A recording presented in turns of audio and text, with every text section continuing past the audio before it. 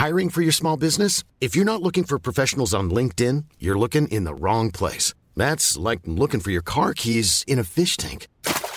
LinkedIn helps you hire professionals you can't find anywhere else, even those who aren't actively searching for a new job but might be open to the perfect role. In a given month, over 70% of LinkedIn users don't even visit other leading job sites. So start looking in the right place. With LinkedIn, you can hire professionals like a professional. Post your free job on linkedin.com/people today. One size fits all seems like a good idea for clothes until you try them on. Same goes for healthcare. That's why United Healthcare offers flexible, budget-friendly coverage for medical, vision, dental, and more. Learn more at uh1.com. Burrow's furniture is built for the way you live. From ensuring easy assembly and disassembly to honoring highly requested new colors for their award-winning seating, they always have their customers in mind. Their modular seating is made out of durable materials to last and grow with you. And with Burrow, you always get fast, free shipping. Get up to 60% off during Burrow's Memorial Day sale at burrow.com/ACAST. That's burrow.com/ACAST. burrow.com/ACAST.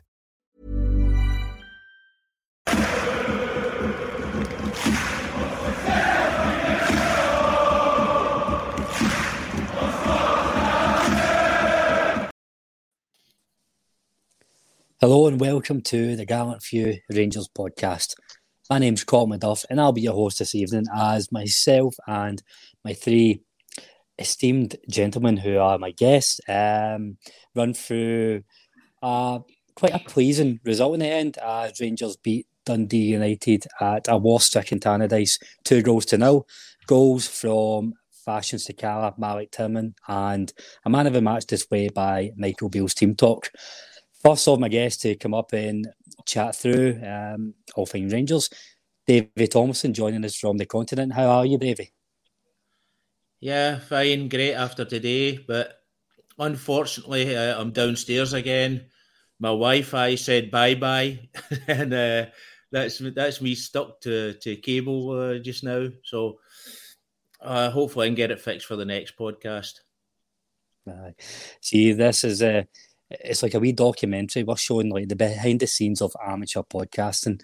I'm on my phone tonight as well, as I was telling you boys before, I'm in the middle of a fitting, or the other end of a fitting, but I don't have any Wi-Fi. So if I fuck off halfway through this podcast, folks, it's because my phone's ran out of internet. Also joining us from the Deep South, the man behind the buttons for tonight, Mason Stewart. How you doing? Yeah, well, good. Thanks, Colin. A lot better after that, second half performance. We were just saying there off air, watching us on a Sunday afternoon at 4:00 was a bit of a strange one, but at least they didn't ruin the rest of the weekend. It was made up, as I say, with that second half performance. Absolutely. It's, the cliche game of two halves is really becoming overused with this Rangers side, but we'll absolutely get into that. Last but not least, as always, joining us, Davy Pollock. How are you doing tonight, Davy? Smashing, lads. Good to be on. It's quite quick after a victory. We're normally not on until perhaps the following day, so not really had much time taking I've not watched a rerun of it or anything, so it's just going to be fresh off the top of my head. But very pleased, particularly with the result and most as well as the performance, because I think we got both today. So very pleased with that. Absolutely, and it's pleasing to see. I think the last time that I was on, and for what you guys were speaking about on Thursday night as well, it's no perfect performances we're seeing. It's a really good run of results. That's 5 wins and a draw in the first 6 games. It's not been perfect performances, but we're starting to see Michael Beale's stamp coming into this team, coming into these individual players and the style of play, the more and more it goes. So we'll run through the first half and then spend a good bit of time on what we really like seeing in the second half. But before we do, probably just in the lineup, I'll start with you, Davy Tomlinson. For me, there wasn't too many surprises in the lineup, with the exception of the goalkeeper, McLaughlin coming in for Alan McGregor. Michael Beale in his pre-match did say that he was expecting a lot of cross balls that they had to deal with, and John McLaughlin's been good in training. He's been looking sharp. What's your thoughts on that? Do you think this is maybe a sign of Beale preferring McLaughlin, or is it a case of both of them just trying to get game time? Well, I think every manager will hate that McGregor doesn't come for crosses, and it's just a big flaw in his game. So while McGregor is a far better stopper, that we know that, but not coming out for balls. It's given, especially if the guy Fletcher is quite good in the air. So I can quite believe that he's looked at their team and thought, well, they're going to be pumping high balls into Fletcher all day, which they had a good few high balls into him, and that's probably why he's going. I also thought that the Jack Lundstrom was a bit of a surprise. I wasn't really expecting that, and that's only the Kolak come back in. I suppose you could say a surprise as well, although you've sort of he's been talking about it for a few weeks, putting him in, but he's not been fit. So I suppose he got his chance today, and obviously left Alfie out. So I suppose that could be a wee bit of a surprise as well for some. Mason, what was your take on the lineup? It's a good point about Cholak. I've assumed that as soon as he was going to be fit and ready, it would have been in, just as Davey said, because Michael Beale spoke about him so highly in the press conferences, I suppose. I seen a comment come in there from John Thompson, can we do better than Sakala in this window as well? I thought Sakala was a nailed-on starter for me after the Old Firm, but so what's your thoughts on the lineup? I was a little bit surprised to see McGregor come out. I think something David T actually said that he would have changed it, and I just thought, there's no way unless McGregor gets an injury that Beale will change it. But I think, as I said, Dundee United are good from set pieces, away from home. It's one that we worry about. I'm not a fan though of changing the keeper, week in week. I would like us to go and get number one. I think positive 5, just put that in there as well, but that's not going to happen. So I was surprised to see that. And then the only one really was Cholak coming in because he hasn't played much recently, and away from home at a tough venue. I think we see in the first, I know maybe a little bit harsh to Cholak that he was, that was his first game in a while, but I think we looked well off it up there, and he didn't hold the ball up well, and I think even give us an out ball at times. So I was quite surprised to see him thrown in, but we're struggling a little bit up there because Ruth's just come back. Morelos has been struggling with an injury, but apart from that is the team we pick. And just to comment to Sakala, he was the first name on the team sheet, absolutely, and I think his goal, which we'll come on to, but that's why he's in there.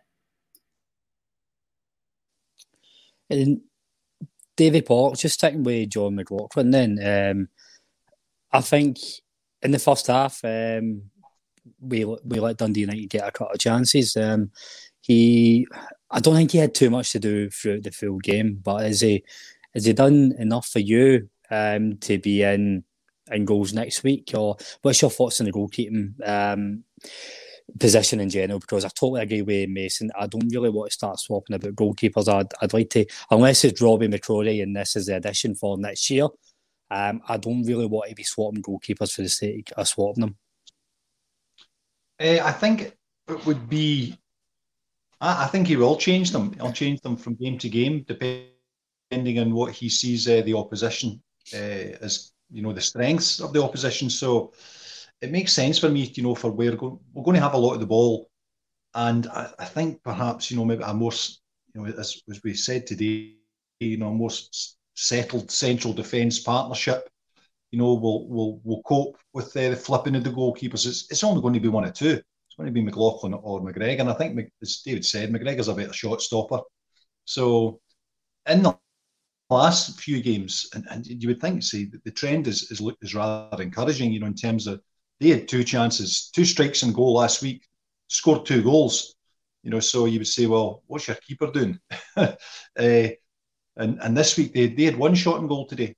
They'd 1 shot on target, sorry. So obviously the defence is improving. So I think the John McLaughlin becomes a better fit in terms of, where we're stopping, the shots raining in on us, then he's much better in terms of with his feet. Obviously he's had a couple of Lulus and the cross ball things, because you see a lot of the teams, particularly Ibrox. You're thinking of the Livingstons and Motherwells, Dundee United today. It's all about set pieces. Anything within 50 yards of the goal gets launched in. So someone who's going to come for cross balls is more of an asset than someone who doesn't, for me, in terms of the goalkeeper. In terms of up front, I would Cholak. I was delighted to see Big Gorgeous back, but I wouldn't have to say he didn't have the greatest first half. I think they put the start up on screen that he had the fewest number of touches on the pitch, and most of them were pretty shite. So I think we would have seen a change, had he not been injured not long into the second half anyway. So no, but it was I thought, all in all, at the end of the game, I was very encouraged just by the way the things are trending for us in terms of the way the team are playing, the defence is settling down.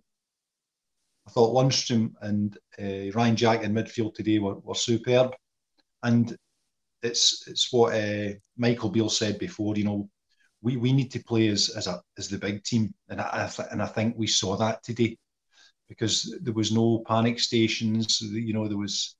I think the Tannadice crowd were pretty subdued, so there was nothing for them to get too excited about.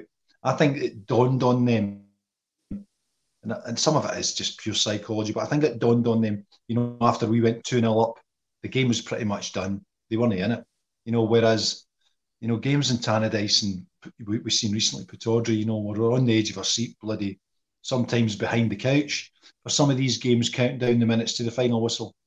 That didn't happen today. In fact, from a long way out, we knew we were home and hosed. So that's the encouraging signs for me. Just on that, Tannadice being subdued, I think we do need to give the benefit of the doubt to Dundee United, the players and the fans, because we all know for the rumours in the news this week that Dundee is now war-stricken. Rangers went up there with an army filled with the UVF, UDA, Darth Vader's Imperial troops for the Death Star. So I wouldn't be feeling really up for cheering my team on as well. So fair fucks to them for at least turning up. Probably the only place they could get shelter in the war zone that is Tayside. David Tomlinson, I don't want to dwell too much on the first half, because there wasn't too many flashpoints or too many talking points. It felt just really flat. Probably what's the most frustrating thing for me is how quickly Rangers are able to turn it on. We've seen that in the second half. But for you, what was it about the first half that we couldn't get going? What were we doing? Was it just a culmination of just a lack of energy, or was there anything in particular that was frustrating you in the first half? Well, I think it's the same as we've been the last few weeks, or nearly every week. We start off with sitting far too deep. And I'm going to say last week against Celtic, until he went off, Lundstrom was the best player in the park. I'll say it this week. I've converted you. Lundstrom was good as well later, but when he goes back into that role of taking the ball off the goalkeeper and going between the two centre halves, it's just taken away from the midfield, because we've not got a player in the midfield. The second half, it was obviously, Beale's told him, you've got to get at least 10, 20 yards further up the park. I think that's the biggest thing. And then Lundstrom moved in more into the middle of the park, and then he started doing his stuff there. And that's, for me, the biggest difference. We were just playing. In the second half, I don't think there was more than two players at one time from Dundee in our half. So, there might have been one or two attacks that they got more up, but in general, there was hardly a Dundee United player in our half in the second half, and I think that's just because we were up pressing them in their own half, and we just didn't let them out. And I think that's the big difference between the first half and the second half, and it was like that against Celtic as well. We moved up the park, and we're just when we stop teams coming forward, then we can get them really good grip on them. And we've seen that in other games. And when Beale was here the last time with Gerrard, we done that a lot as well. And you just see they were getting fitter and fitter by the day. You can see that as well. Even Morelos looked as if he was a lot fitter today. But although there was, I think he took one shot at goal where he thought, I'm not going to run that distance. So, but no, it's I think that's a big difference, that we just got up the park and started closing them down in their own half instead of letting them come on to our half. Because let's face it, in the first half, between the 20th and the 40th minute, I think, Dundee had about 4 good chances to score. Fletcher had 2, and the guy Smith put the ball past the post when he was really through on his own. And there was a cross ball from Middleton that McLaughlin parried away. And that was 4 chances that could have put us behind again. And talking about that ball that McLaughlin parried away, if you remember a couple of weeks ago, there was McGregor get the exact same ball and he didn't move for it. He just let it run through. If it was somebody at the back post that would in the net. So I think, but that's the difference. That I think that Rangers just played further up the park. We set them fast in their own half, and they couldn't get out. I think that's a big difference. A question for Positive Vibe there about Michael Beale's press conference. Talk about what do we think about Michael Beale saying he doesn't want to rush players back for injury, yet he's saying Morelos is playing through a pain barrier. Personally, I wouldn't look into that too much. I think the biggest thing here is we're now seeing how open Michael Beale is, and he's very different from Gerrard and Van Bronckhorst, where he's not been in the limelight since he's been 16 years old. He's no media trained, and you see him at these press conferences. He just loves talking, right? You don't get one word answers from him. So I think that's something you have to learn to deal with over the next all his tenure at Rangers, because that's got to be stuff that starts to tip him up. Obviously, I don't think there's anything too much in that. I think if you do look into the exact wording, it is contradictory, but I think he probably means long-term injuries, serious injuries versus niggles. There's a bit of a difference there, but it's a really good point that Positive Vibe makes about his press conferences and how he speaks. He's given us a lot of information, and it's refreshing right now, but you hope it doesn't become too much. On his press conference, Mason, post-match, he spoke about his half-time team talk, and we all said in the chat it must have been a fucking it must have been an arse kicking at least. But what he said was he without giving away the game plan, he asked the team to start moving more off the ball, and David Thompson's spot on. I think a lot of what we didn't see in the first half was coming from the midfield. Jack looked a bit lost. Lundstrom just tried to get the ball in the wrong areas. Once those two cemented, I think that really put a foothold in the game for everybody. Yeah, I thought, I know that David just mentioned John Lundstrom, but I thought Ryan Jack, for me, he got man of the match from Sky, and I think that was I think he was everywhere second half. And I think it's just saying simple, it's just running off the ball. It's something we didn't do last week in the first half against them, and we didn't do it today in the first half. Something really simple. So Carla probably, in that first half, was the only one that was doing it. And it's just stuff that's really, really simple. And, Bill said before the game about he wanted to see energy, and it was more about the mental going there and winning the battle. I think we've done that, but it's just, we lacked quality as well. And we got that straight away in the second half. But I thought Ryan Jack was brilliant, and he's been one that we've moaned about, of recent. But thought we had a really good game. And yeah, just on Bill's pressers, it's mad, isn't it? Because we've gone from a manager where, I'll be honest, switching him off after 5 minutes when he was, doing his press conferences because he wasn't getting much back. It was dull and it was, a little bit hard to listen to. But 20 minutes we get now from Michael Beale every time, and I'm enjoying it. I think he's definitely talking a good game. But 5 wins out of 6, and a couple of minutes away from getting 6 out of 6. And considering what he's took on with the amount of injuries and everything else that's been going on, I think he's going in the right direction. So. Hopefully that continues going forward. Just before we wrap up in the first half, I don't want to go looking for problems where there is none, but for better for worse, I'll always try and be honest this podcast. Davy Pollock, was it a penalty for Connor Goldson? I mean, it's only fair we speak about it now because it's always got to fill the fucking media over the next 7 days. My gut instinct, I put it into the chat, when the ball hit Connor Goldson's hand, and it's only after seeing the replays, I didn't notice it at the time. I did think I'd be wanting that if I was the Rangers, if it happened to Rangers at the other end. What was your thoughts on that? Of course, you would claim for them. You would claim for all of them, but I'm sure it was assessed. My reaction was, is it hit his hand? It's come off his hand. Yeah. Is it a penalty? No. That was. I never thought we were in any danger there. To be honest, it's if the ball striking someone's hand is a penalty every time in the penalty box, you're going to change the whole game. You're going to change the nature of football. You won't be able to play at close quarters anymore. It's just, but any corner into the box, is there's a danger that. But if you're seeking an advantage from the ball striking your arm, or if you've even inadvertently gained an advantage from the ball, then I can understand why penalty claims are made. But when it comes off and there's no consequence of the ball striking Connor Goldson's arm, that's not a penalty. There's no advantage. There's nothing. The opposition weren't denied anything. So sorry, it's no penalty for me. No, I'll go around the table just to make sure we're all clear, because I did, watching the game, I thought we got away with one, but speaking to people about it, and it's probably, I think, a big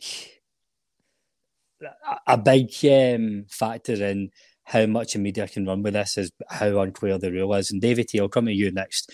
The rules are very ambiguous with the handball, and I even look at the Golson one for against Celtic as well, which I don't think that was, but I thought just because his arm was out, fell away from his body. But if you read into it more, my understanding is it should be something along the lines of if a player's got time to react. So with that deflection coming in and he's not been able to react today, is that pretty much the rules? What we thinking?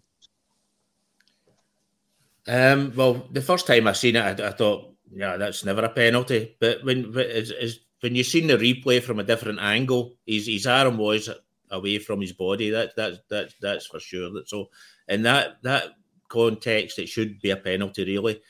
How near was he to to be honest with you, I can't really, I've only seen the incident once and the replay once, so I can't really judge on it. I would need to see it a few times. But at the time, I didn't think it was a penalty, and then I saw the replay, and his hand was away from his body. So I'm afraid I'm going to sit in the fence with that one, because I haven't seen it often enough. I haven't seen a really good replay of it to make any good decision on it. You're taking a right Belgium approach to this war, aren't you? Fucking hell. Mason, what's your thoughts on it? Nah, never a penalty for me. But I'm not looking forward to seeing it on Twitter all week like I have with last week's from the other side. But no, it's never a penalty. If you give a penalty for that, giving penalties for everything. But this handball rules are causing issues. We spoke about it on the WhatsApp earlier, Colin. It's just, they've changed it 3 or 4 times now. And I think even the referees at this point are struggling to know what is and what isn't. If you go back to in the summer, the penalty we conceded in Belgium, funny enough, with Goldson that was given, it was a ridiculous decision. They've changed that again since then. So, no, it's never a penalty, not for me. And as I said, we're going to hear about it all week, how we were lucky not to be a goal down. But as you said, that's their paranoia. Aye, and it's been really refreshing seeing some of the snippets coming out over the last week about how far this goes. Don't know if anybody's seen Martin Ramsey of Heart and Hand posting the Walter Smith quote for 1996 about Celtic being paranoid. It really gives you a connection to the older generation that this is just deep rooted and they've always been fucking mental. Into the second half then, and Davy Pollock, I'm going to start with you. As we go through the second half, there's a few players I do want to spend a bit of time on, and the first one I want to ask you about Alfredo Morelos. So I thought Morelos, he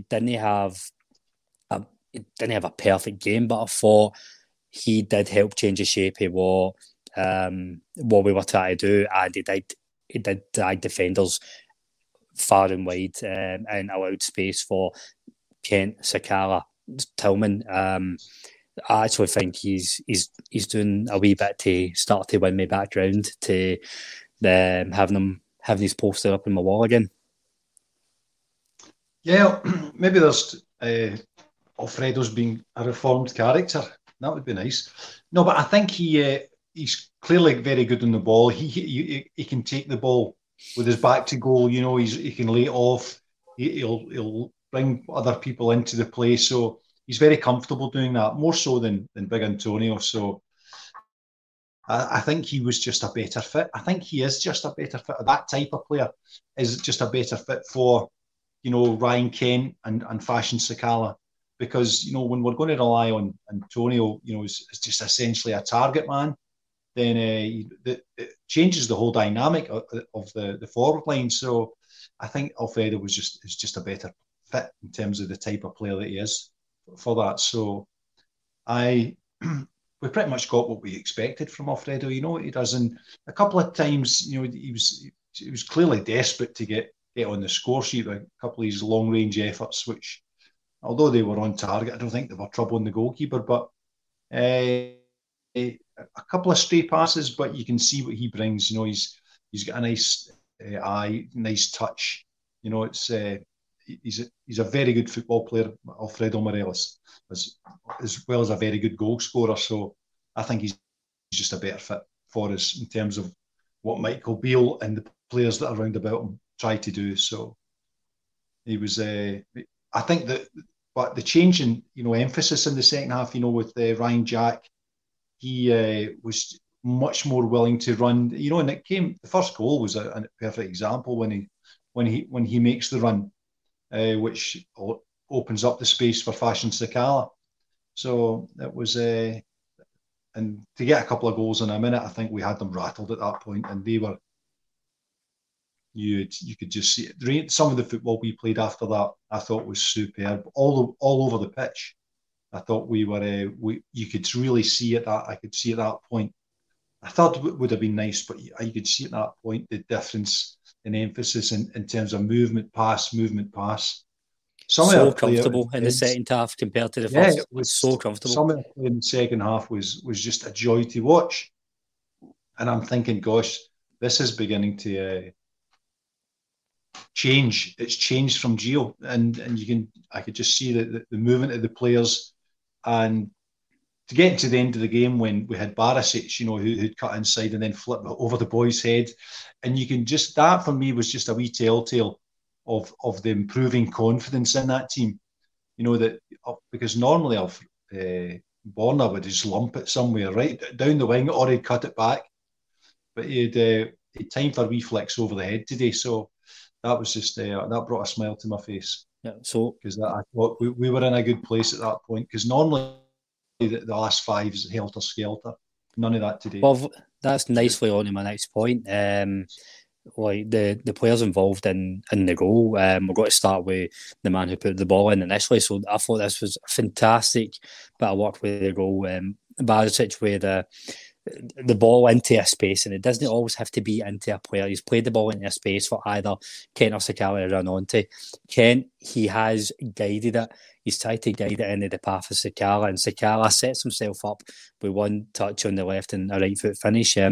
So David Tomlinson, I want to ask you about Barisic first of all. At the end of the game, I thought he was maybe a shout for man of the match. I thought he had a really good second half. And I don't know. I don't want to get myself lured into this fucking false sense of security again, because we know the bad patches he can have. But I think he's came back a new man for the World Cup. What was your thoughts on him tonight? Well, I don't think it was man of the match.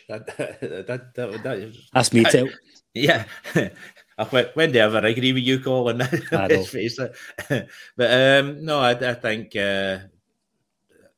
I mean, some of his crosses today were absolutely terrible. He hit the bar once, the top of the bar, the wrong side of the bar, and then he put one into the crowd. So I didn't think Barisic was that brilliant. I think in the second half that massively improved. I thought, I don't know.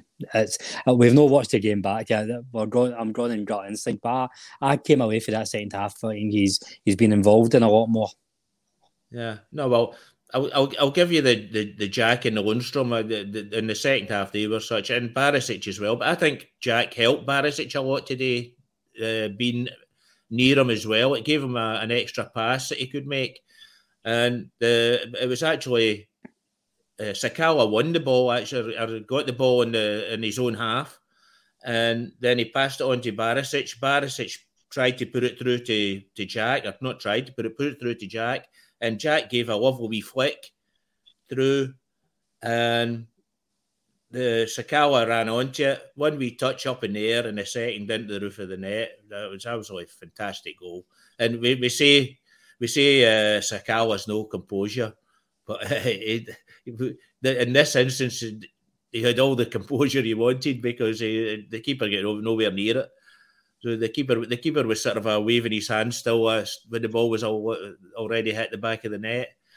No, great. But Barisic, no, I don't think. For me, the man of the match will certainly, even the last few weeks, could be Davies. I think he's having actually great games. He was in front of Fletcher nearly every time, although Fletcher did a couple of shots in the first half, and he rolled Davies in the first half once. But I think Fletcher's made a big difference to this team. I really do. Davies, did I say Fletcher? Sorry. You said Fletcher, and I was panicking there, David. Because obviously it's transfer window silly season, so I thought you were going to put in the suggestion with signing Stephen Fletcher. But no, there's comments coming in, poo-pooing my idea that Bonner had a decent game. So I don't think it was bad. I don't think it was bad, Colin. Don't get me wrong, but I don't think it was near man of the match proportions. Yeah, well, that's that's why I've drafted you guys in to shine some sense into my shite that I spout. Mason, just on Sakala, because Davey mentions Davey as well, but I want to talk about the back 4 or 5 as a whole before we finish tonight, because that's going to be key going forward. But just on fashion Sakala, positive vibes just say Sakala's the boy there too. This is why we signed Sakala, for his raw ability just to do it on instinct. It's really nice to hear him speak about the conversations that he's had with Beale since he came back and about why he was signed in the first place. I think Sakala's never got to start 40 games a season, but he's the type of player. He potentially, for me, goes into the Scott Wright role where he'll come on as an impact sub. He'll start here and there. These are the type of players that, know the squad fillers, the impact subs, the guys who can change a game. Yeah, and I think you've summed him up well there. I think that should be his role going forward. But at the moment, he's, as I said, I think it's 3 goals and 2 assists now in the 6 games, and I think one of them he didn't start. So out of 5 starts, he's got 3 goals, 2 assists, and yeah, it was a great finish. I'm not sure about the composure overall, because everything he does hit is just put your foot through it and hope for the best. But to be fair, the first touch, how he flicks himself up, is an absolutely brilliant touch, and a great finish, similar to the finish on his left foot that we see at Parkhead last season. So there's definitely a player there with Sakala. But I think Bill summed him up really well, post-match, and said that he was trying to complicate things too much in the first half. And we can see him doing that himself. He gets the ball and he doesn't know what he's going to do. Do you know, he reminds me of Novo quite a lot. Because when he does things off of instinct, he looks good. But when he's got time, he should have put Sakala in for 1-0. It was the best move we had sort of the first half, and he gets it stuck under his feet. And it just reminded me of Novo. But I can see him being that. If he's going to be at Rangers long term, I think as you said, I think it will be in certain games and off the bench as an impact out wide, because I think it's been proven that he's a man that we can't rely on through the middle. But one thing we all say about Sakala, I think someone summed him up perfectly on Twitter today and said he looked like a competition winner in the first half. And he did. But one thing you can never, ever knock him is he always gives 100% and he plays for the jersey. And and positive vibes, just put it in his attitude.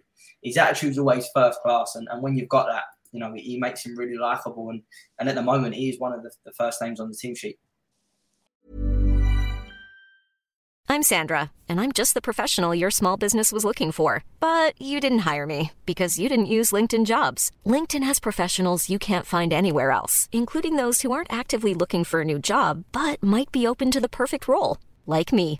In a given month, over 70% of LinkedIn users don't visit other leading job sites. So if you're not looking on LinkedIn, you'll miss out on great candidates like Sandra. Start hiring professionals like a professional. Post your free job on linkedin.com/people today. Everyone knows therapy is great for solving problems, but getting therapy has its own problems too, like finding the right therapist, fitting into their schedule, and of course, the cost. Well, BetterHelp can solve those problems. It's totally online and built around your schedule. It's surprisingly affordable too. Connect with a credentialed therapist by phone, video, or online chat, all from the comfort of your home. Visit BetterHelp.com to learn more and save 10% on your first month. That's BetterHelp, H-E-L-P. Can I just say, I think it was too old for you guys, but at least for two of you, but Ted McMinn's a better likeness to him, I think. Ted McMinn didn't clue what way his feet were going either. Can you hear that? That's the sound of the listeners furiously putting into Wikipedia, who the fuck is Ted McMinn? No, I'm only joking. It's a name we all know, but I wish I knew more about him. It's maybe if we get this history show back up and run again for the pod, you know, Davey, that can be the first player we speak about. Davey Pollock, and let's go to the second goal. After the first goal, Rangers started that half very well. Deserved to get that first goal, and it wasn't long until we added a second, and another wonderful move. So if Borna had everything to, if Borna takes a lot of the praise for the first goal, then I think Tavernier has to take a lot of the praise for creating the second as well. It's nice to see both full-backs being involved again in the attack. Unleashed, David Thompson spoke about this time and time again under Gio, how Tavernier was almost like shackled into that right-back position, but we see him driving into the box, getting the cut back away, and the ball doesn't quite land right for Sakala. But we've got Tillman at the edge, just getting the rebound and a fine finish, 2-0. Malik Tillman, she was just sign him the now and get all this tension out of the way. I would, yeah. I mean, because you can just see the boys got a touch of class about them, eh? And the Tavernier, you know, when Tavernier puts the ball in, you know, if Fashion Sakala had any composure, he had one gene in his body. What composure? He would have popped the second in. Sakala and composure are never the twain shall meet. Somebody in the comments just said, it was Callum C said, kind of shite, kind of brilliant. That's it, isn't it? With Sakala, kind of shite, kind of brilliant. I thought his first goal was absolutely superb. He's running full tilt and he flicks the ball up with his right foot and then volleys it with his left foot. I mean, I was shouting at my boy, this is Sakala. 1 minute, you know, he's absolute a horror story. Next minute, he's Ronaldinho.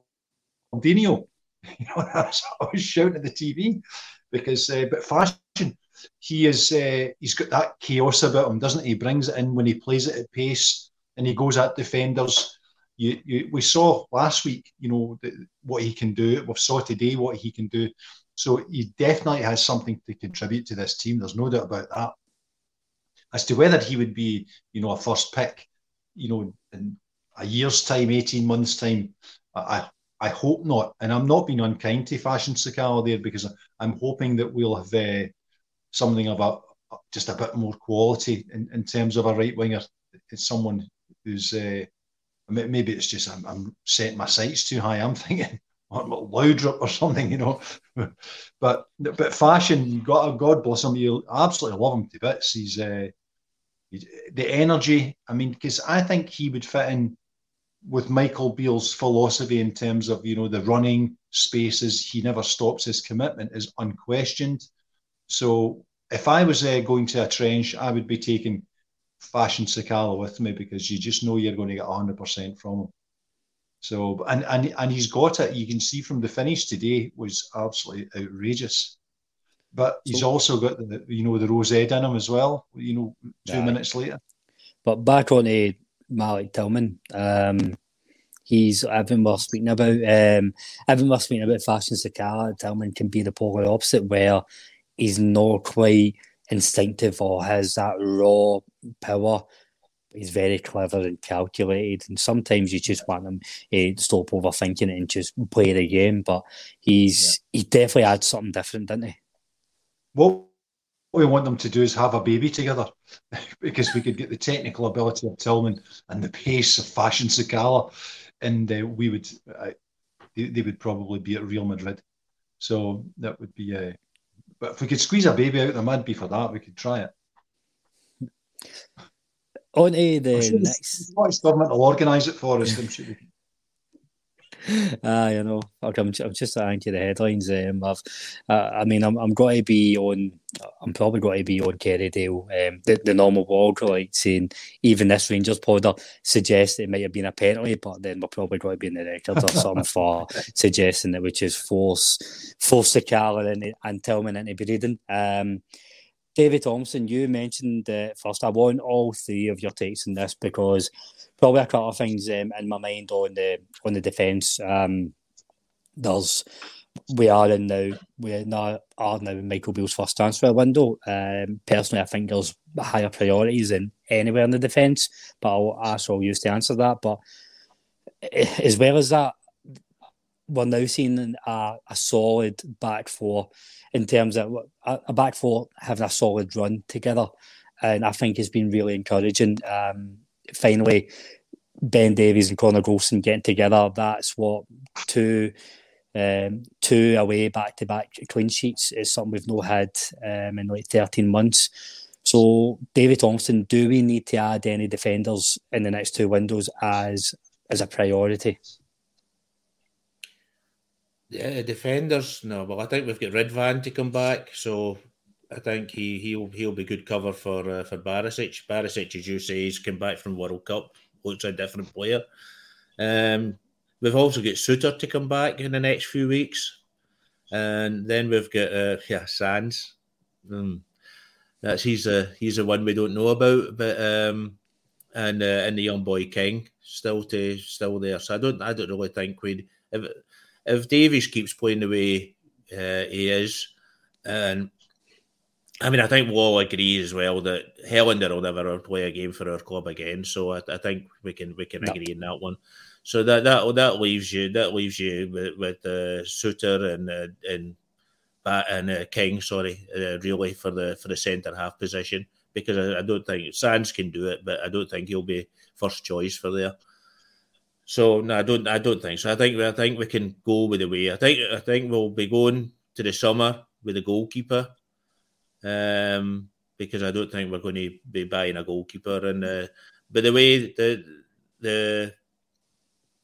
if Beale ever watches this, the Dutch goalkeeper probably for sale, and I don't know what it'll cost, but he's absolutely brilliant since the World Cup. Nobody knew him before the World Cup. They wondered who he was. The days of Rangers watching the World Cup and just picking the best talent are fucking long gone, I'm afraid.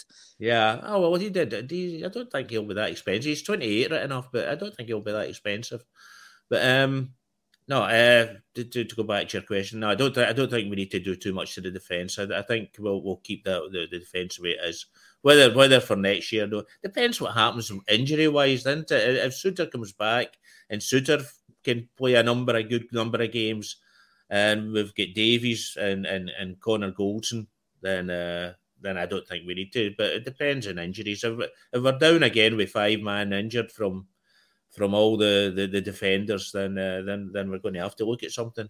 Aye, it's a different ball game at that point. But Mason, I think this back four complements each other. I think Golson and Davies have a really good understanding, and where style of play now, they encourage Tavernier and Barisic to be able to join in the attack. That's the game plan. I'm seeing a lot of chat over the last few days about Tavernier. He's the worst defender we've seen in 30 years. The guy gets some amount of stick, but I don't. Way Adam Devine playing the Nathan Patterson role, hopefully in the next 18 months. I don't see the need to go and get a right back either. Obviously, if Barisic was to leave, then we need to go and get another left back. But I feel really comfortable with our first four in the defence, and I've seen enough for Leon King to come in for centre-half cover as well. Question mark over John Souttar, but what's your thoughts on how our defence is looking between now and the rest of the season as well? Well, I think it was really important getting Golson and Davis in there as the pairing, and that was obviously the plan with Gio when he was here. And unfortunately, Ben Davis has had a lot of niggling injuries since he come, and he didn't play too much football last season. And then Connor Golson has been sort of that rocking defence, gets a really bad injury and misses 10 games. And what we're going to have now in the next few months is we're not going to have 2 games a week because we have no European football, and that's the first time in 4 or 5 years that we've not had that. So Golson and Davis should now get a lot of game time, and touch wood, they both stay fit. As you know, comment says there, John Souttar looks in good shape. Hopefully, Souttar. I'm actually really hoping Souttar can come in and get some game time from now to the end of the season and stay fit, because I think there is definitely a player there. He's got a good age. He's a good passer of the ball. I think, someone actually coming in and taking the pressure off Connor Golson as that right-sided centre-half and not expecting Golson to play every minute. But I do think once Helander goes, and if we do something, there's a lot of talk that he might get released early, and Collins just gone off there. But I'd like to see us get a left-sided centre-half. But as I said, with the wage bill the way it is, we won't do that unless Helander leaves. So I'll keep it running until we wait for Colin. Oh, there he is. He's come back. See him load in. Sorry, Colin, lost you there for a minute, mate. Oh, sorry, technical difficulties. The joys of flitting, as I said. So, no, I'll let you crack on with your point there, mate. No, I just said it depends what happens with Phil Helander in terms of bringing in another centre half, because obviously left-sided centre half is the balance. I think that's what we're seeing as well. All season we've played with 2 right footers playing. You don't get that balance. Ben Davis gives us that balance. So unless Helander goes and we can go and get a replacement, I don't think we'll do anything sort of from at the moment until the summer. But Ben Davis getting game time with Connor Golson is absolutely huge. And just to touch on the point you said there about Tavernier, he has been absolutely slaughtered. But I've got to be honest, Colin, I think some of it's right. I think obviously you get some comments that are way over the top, but I think he's been really poor for us this season in terms of the heights that Tavernier's hit for us over the last few years. And it's really important that Adam Devine does push Tavernier, and I hope Beale has got the balls to throw. If Tavernier's performances continue like they have done, he's got to put Adam Devine in there, and give him a run in the team, because that's what we want. We don't want players standing in the team that are bang out of form, and that goes for Barisic when Yilmaz comes back as well. Oh, and that's a really good point. I'm seeing comments coming through for Kanji positive and Callum C as well about the mentality of these players, and that does extend to our captain and vice captain about the mentality about the 55 season as an outlier. But Davy Pollock, on that point, how do we create a challenge for these positions now? So when we look at Souttar coming back, Yilmaz coming back, Devine's already there. Me personally, I don't want to wait until the game's done at Tannadice for Adam Devine to come on for 5 minutes. I think that I would like to see him get regular game time. And Mason's right, Tav's not been the worst player for Rangers this season. He's not been the best, all right? He has been somewhere in the middle, but he gets more criticism than most, but he's not undroppable. Is this an opportunity to give these guys a shake? Play Adam Devine in the cup game against St Johnstone. He's shown he's good enough. Yilmaz, when he comes back, start bleeding him in. Get Leon King back in the fold as well. Can we start creating a bit of inner competition between now and the summer? Absolutely, Colin. And surely that's the way professional football squads work, is that the guys will compete, albeit they're a team, and it's about what they can do as a collective. So if you're making a contribution and your contribution tails off and there's someone on the sideline who can make a bigger contribution, or at least who the manager feels can make a bigger contribution, then that's who gets the slot. We spoke about it, after last week's pod and in previous pods. Ruthless is the word. I want Michael Beale to be absolutely brutal in terms of, if James Tavernier first and foremost is a defender. No one can argue with his goals and his assists, when he gets up the park. But he's a right back. So that, to a certain extent, can cover up, disguise the fact that, maybe he's not the best right back in the world. But when there's someone who's on the sideline who is a good right back, you then become a wee bit more vulnerable. And I think it's Michael Beale is duty bound to give Adam Devine his chance, because the boy has come in, did everything that was asked of him and then some, and he will be watching what's happening, same as everyone else is. And I think Tav would be expecting it. He's been a professional football player, a lot of years. He knows the score. We don't have to spell it out to him. So I think it would be give Adam Devine a chance. If that overall improves our team, then Adam Devine stays in the team. That's just how the thing works. So there's almost sometimes you, as a football manager, you shouldn't have a conscience. You shouldn't get too close to them. And Michael Beale made that when he arrived, saying, "I'm not their friend," and I think that's it's got to be that way, because if it's just an old pals act, then Tav's good for another 4 or 5 years, as some of the others, So no, I think if Adam Devine, Tavernier's he's obviously the skipper, which gives him a wee protected status. So all that means that he will have to go from really shite to really, really shite before he gets the chop. But I think these boys are coming through. If we don't show these guys a pathway, then the academy is just a waste of time. So it's absolutely, and it's part of that cycle where, like, there was a question in the comments there about why are these players still here, and it is about this cycle where we see the best in them when they're under no pressure. Obviously, there's been a couple of outliers, but for the most part, that's what it's been. So we need to create that pressure. We can't buy 11 new first team players and have them ready to gel for August. That can't happen. So where we can add value to the squad, we need to create that competition. I don't think Adam Devine is the answer to go play 60 games at right back next year. Not yet. I think he can get there. But if we start creating that competition, Tavernier knows, and it's not just Tavernier, this goes to everybody in the squad. We want to create that feeling, that sense of urgency. I can't let my levels drop. If they do, I need to work hard to get in there. So either consciously or subconsciously, that's the feeling that's been in this camp for far too long. When I say, I think Tavernier's a really good professional. I don't think he's meant to let his levels drop.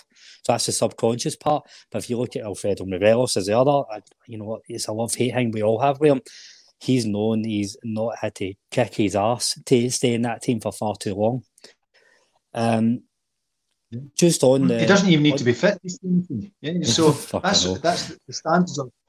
It's the standard joke, the old joke about, when the two guys are, there's a line bounds out the jungle towards two guys, and one guy, starts putting his trainers on. He says, "You'll never outrun a line." The other guy says, "I don't need to outrun the line. I need to outrun you." So they need to understand that they're in competition with one another. Although they are teammates, they're in competition with one another. So the guy who's in your position in the first team, I think there'll almost be a kind of voodoo doll in the home, with the pins, because there's a wee bit of you kind of praying for the injury to happen to let you in, which might change your life. And it happened to Nathan Patterson. So I'm sure, but it shouldn't always be an injury that is required. Sometimes, a better player emerges and they will naturally take over. It's just part of the process. Moving on to the more talking points in the transfer window. Also, we were chatting about this last night, gents, in the group chats about potential signings, and Michael Beale's kind of added a wee bit of fuel to the fire. I don't know if this has been purposely or not, but he was asked tonight after the game about the rumours surrounding Rangers being interested in Todd Todd Cantwell from Norwich or Tom Davies from Everton. He in a couple of different roundabout ways, he's not really denied that we're interested. It's weird, David Thompson, I'll come to you first. Usually when a nothing rumour comes out of nowhere, the managers would confirm, no, there's no interest, whereas Michael Beale tonight said he wouldn't go into speaking about individual players and our interest in them, but he went a good way out of his way to speak about how high he rates these players. To see these being two of the three that he's talking about bringing in. Well, he sort of he didn't deny it, so I suppose that puts in a position that no denial is probably going to be true, but I don't know. I can't look, but it annoys me a wee bit with it because he says, "Well, I've been talking to 2 or 3 players this weekend," and I thought, "Well, is that 2 or is it 3? You know who you've been talking to. Can you tell us whether it's 2 or 3?" And then one time he said 3 or 4 as well. I thought, well, is it 3 or 4? Come on, 2 or 3, 3 or 4. But no, it's I don't know. It could be. Obviously, rumours tend at the end up getting near when they're going to be bought tend to be sort of a true. In the beginning, at the beginning of January or the beginning of the transfer window, they tend to be names come up that will never ever happen. But I think he's worked with them both as well. He said with the under 23s or something like that, he'd worked with them, and so he obviously knows them. And well, we'll see when it comes. I mean, it'd be stupid to say it's definitely true, because that would put him in a pretty embarrassing position. Well, yeah, we'll see who comes in. But he says we're going to be really happy with it, so let's hope so. No pressure, no pressure on whoever comes in.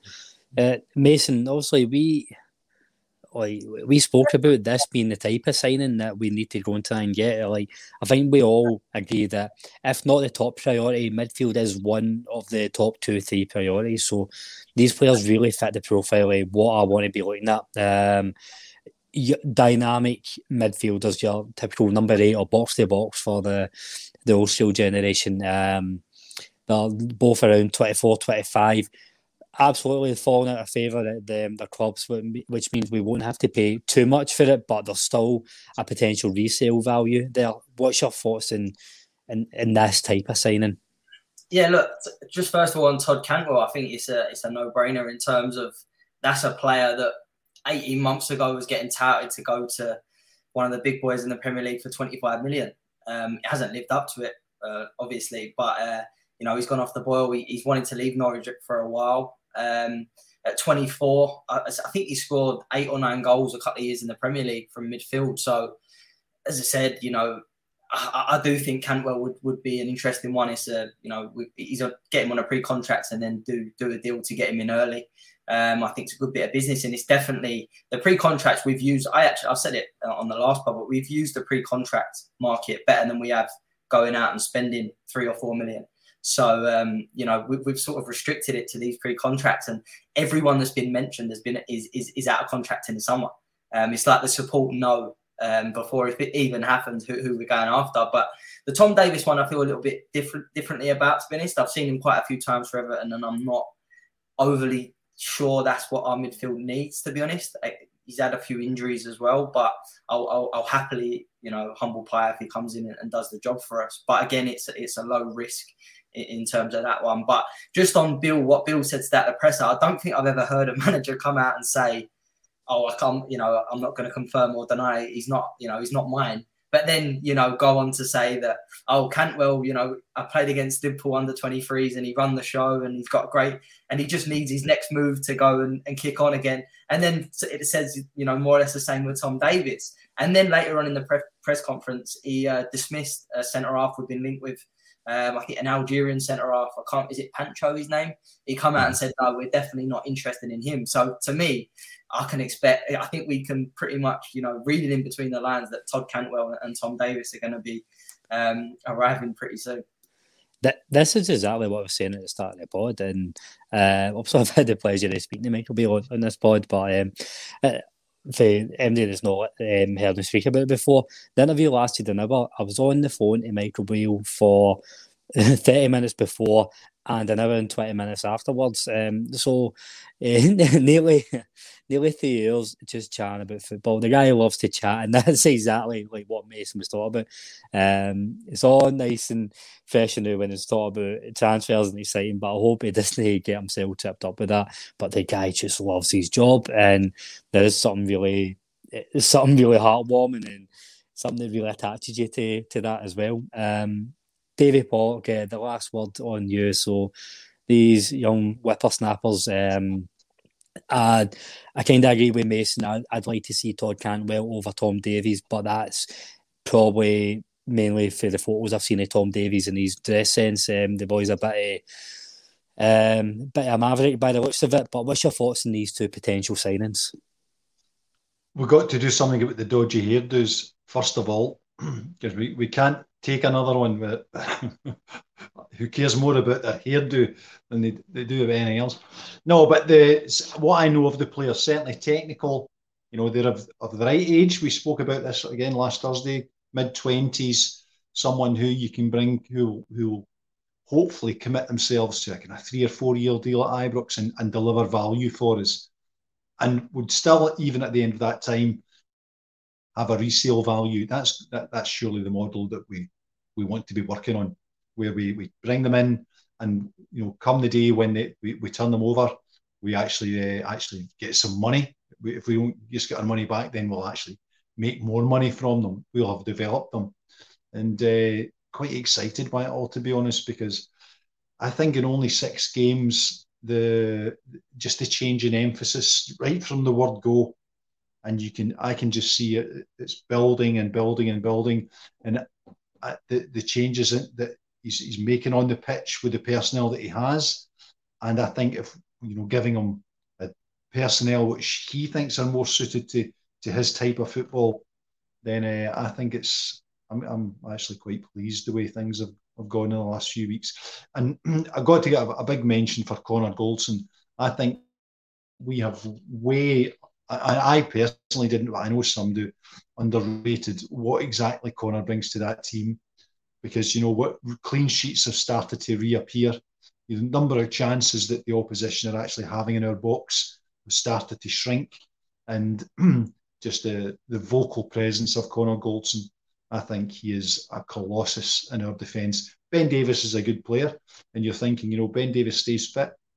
Once the partnership, gets to get to know each other that bit more, and it then becomes, almost a sixth sense in terms of what they know each other will do.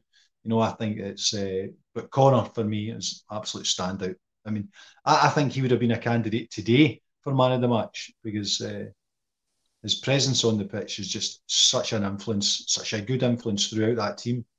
And when you see Connor bring that, I mean, I don't want to seem to be having another pop at Tav, but you see what his influence on the pitch brings, and then you think, well, we've got a skipper there who doesn't bring the same level of influence. So Connor Goldson for me is the de facto captain anyway. So although Tav just gets to wear the armband. Have I said too much? Poor Tav. I'd like to think at least one or two of the Rangers players would watch this, maybe if they're bored, but I hope Tav's not been at least reading the comments tonight. But I think that's as good a time as any, gentlemen, to wrap up. All that's left to do, as always, I'm going to thank my 3 guests. But beforehand, thank you to all the listeners. This is my first pod of the new year, so Happy New Year to everybody. This is the last time I'll mention it, because I'm not one of these guys who wish you a Happy New Year if the first time I see you is in April. But no, thank you for all that's listening. As always, if you give a wee like or follow up, subscribe, wherever you get your podcasts. We're fast approaching the 1,000 subscribers on YouTube. If you can give us a subscribe, it once we get to the 1,000 mark, it helps us be able to bring more content out on YouTube and open up the channel a bit more. So it would be hugely appreciated. So, gentlemen, we are now building up to the semi-final against Aberdeen. We will have a podcast coming out on Thursday night to preview that. So, in the absence of a game to have a prediction, I'm going to ask you for your goodbye to the listeners and your prediction for how many players Rangers will sign this week. First of all, your foreign correspondent, David Tomlinson. Well, I'm going to say you were talking about the guy Davies' clothes. I can accept the clothes, but if you look at them, the players that they sign, at least we've got bloody reasonable looking guys. That guy Johnson, he must be one of the ugliest bloody players in the planet. And I was even looking at the day, and I thought they've got Maeda, Aidan McGeady I saw the day, and that guy Henderson I saw the day, and I thought you don't have to be ugly to play for Celtic, but it must help. So, but anyway. Yeah, well, I mean, they're talking about 2 or 3. I think it'll be 3. I don't think it'll be 3 or 4. I think it'll be 3. He's gone all in, body. That's I think we need a midfielder, and I think we definitely need another right winger, and that can push Sakala. Although Sakala is absolutely brilliant, but you want somebody to push him as well. And I think there'll be somebody else that's coming in that'll sort of have surprises, and that's what it is. And no, thanks everybody for listening. And I won't wish you a happy new year because I've already done it. So all the best for the week, and have a good week. Cheers, Davey. Mason, thanks for coming on, mate. Use your goodbye, and are you going to go higher or lower or the same as Davey's 3 signings before Thursday? No, thanks for having us on again. Appreciate it. And thanks for all the listeners and all the comments, as always. I think we'll get 2 in this week. I think the 2 we know from Beale, that will be my guess. They're going to be coming in. And then he also mentioned we're going to be looking at European markets later in his interview today, which makes me think the 3rd one isn't going to come from England. So, but I can't see that happening this week. I'd like to be wrong. Hopefully we get them as soon as possible. But I reckon we'll get 3 in. Kamara will leave, and we'll get 1 from Europe later in the month. That's my prediction. Perfect. Thanks for coming on, mate, as always. And last, by no means least, Davy Pork. Here's your goodbye, and how many signings are we going to see? First of all, I mean, it's an interesting who will be leaving, because I think there may be 2 or 3 leave if 2 or 3 come in. So, because I think Glenn Kamara's was actually I forgot to mention, in the wee surprises, because I thought Glenn Kamara, because he is a big fan of Glenn Kamara, Michael Beale. So I wonder if maybe that was he's played his last game for us. One thing I need to have a wee shout out for Curry Muncher, because he put in the comments last week, says I don't think Davy P reads the comments, and well, Davy P can't read the comments, so that's and so if you have to have big letters or something on it. So, but anyway, I'm hoping that we'll get a couple in this week. So the 2 that I think, Davis and Cantwell, I think it would appear that they're certainly in the pipeline. So if we get those 2, but I'm hoping that we need to. If 3 come in, then 3 will go out. So I'm just rack my brains as to thinking, who they will be. So that's about it. Colin, just to come back in, it depends a lot. There's a lot of talk about Morelos going to Tigres, is it? Tigres or whatever you call it. In Mexico.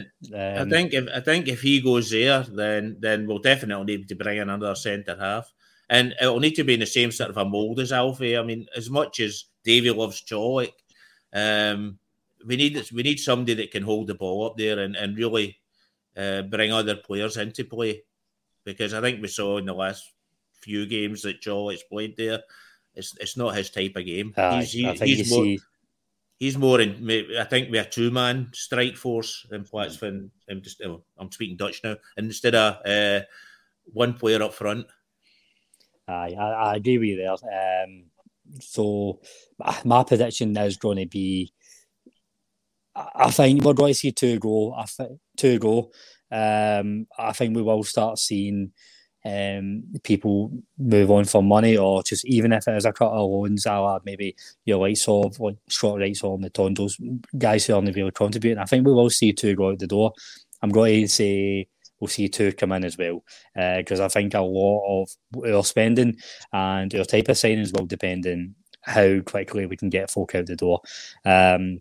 And just to echo Davey Pollock's points, and I'm sure he meant to thank everybody for the comments, but it's probably for the best Davey Reid can see the comments, because every now and then I'm giggling away when I'm maybe speaking, because it's usually the likes of Curry's like calling out Mason's lovely teeth or whatever. But on that note, thank you all for listening. As always, we'll speak to you Thursday. We are the people.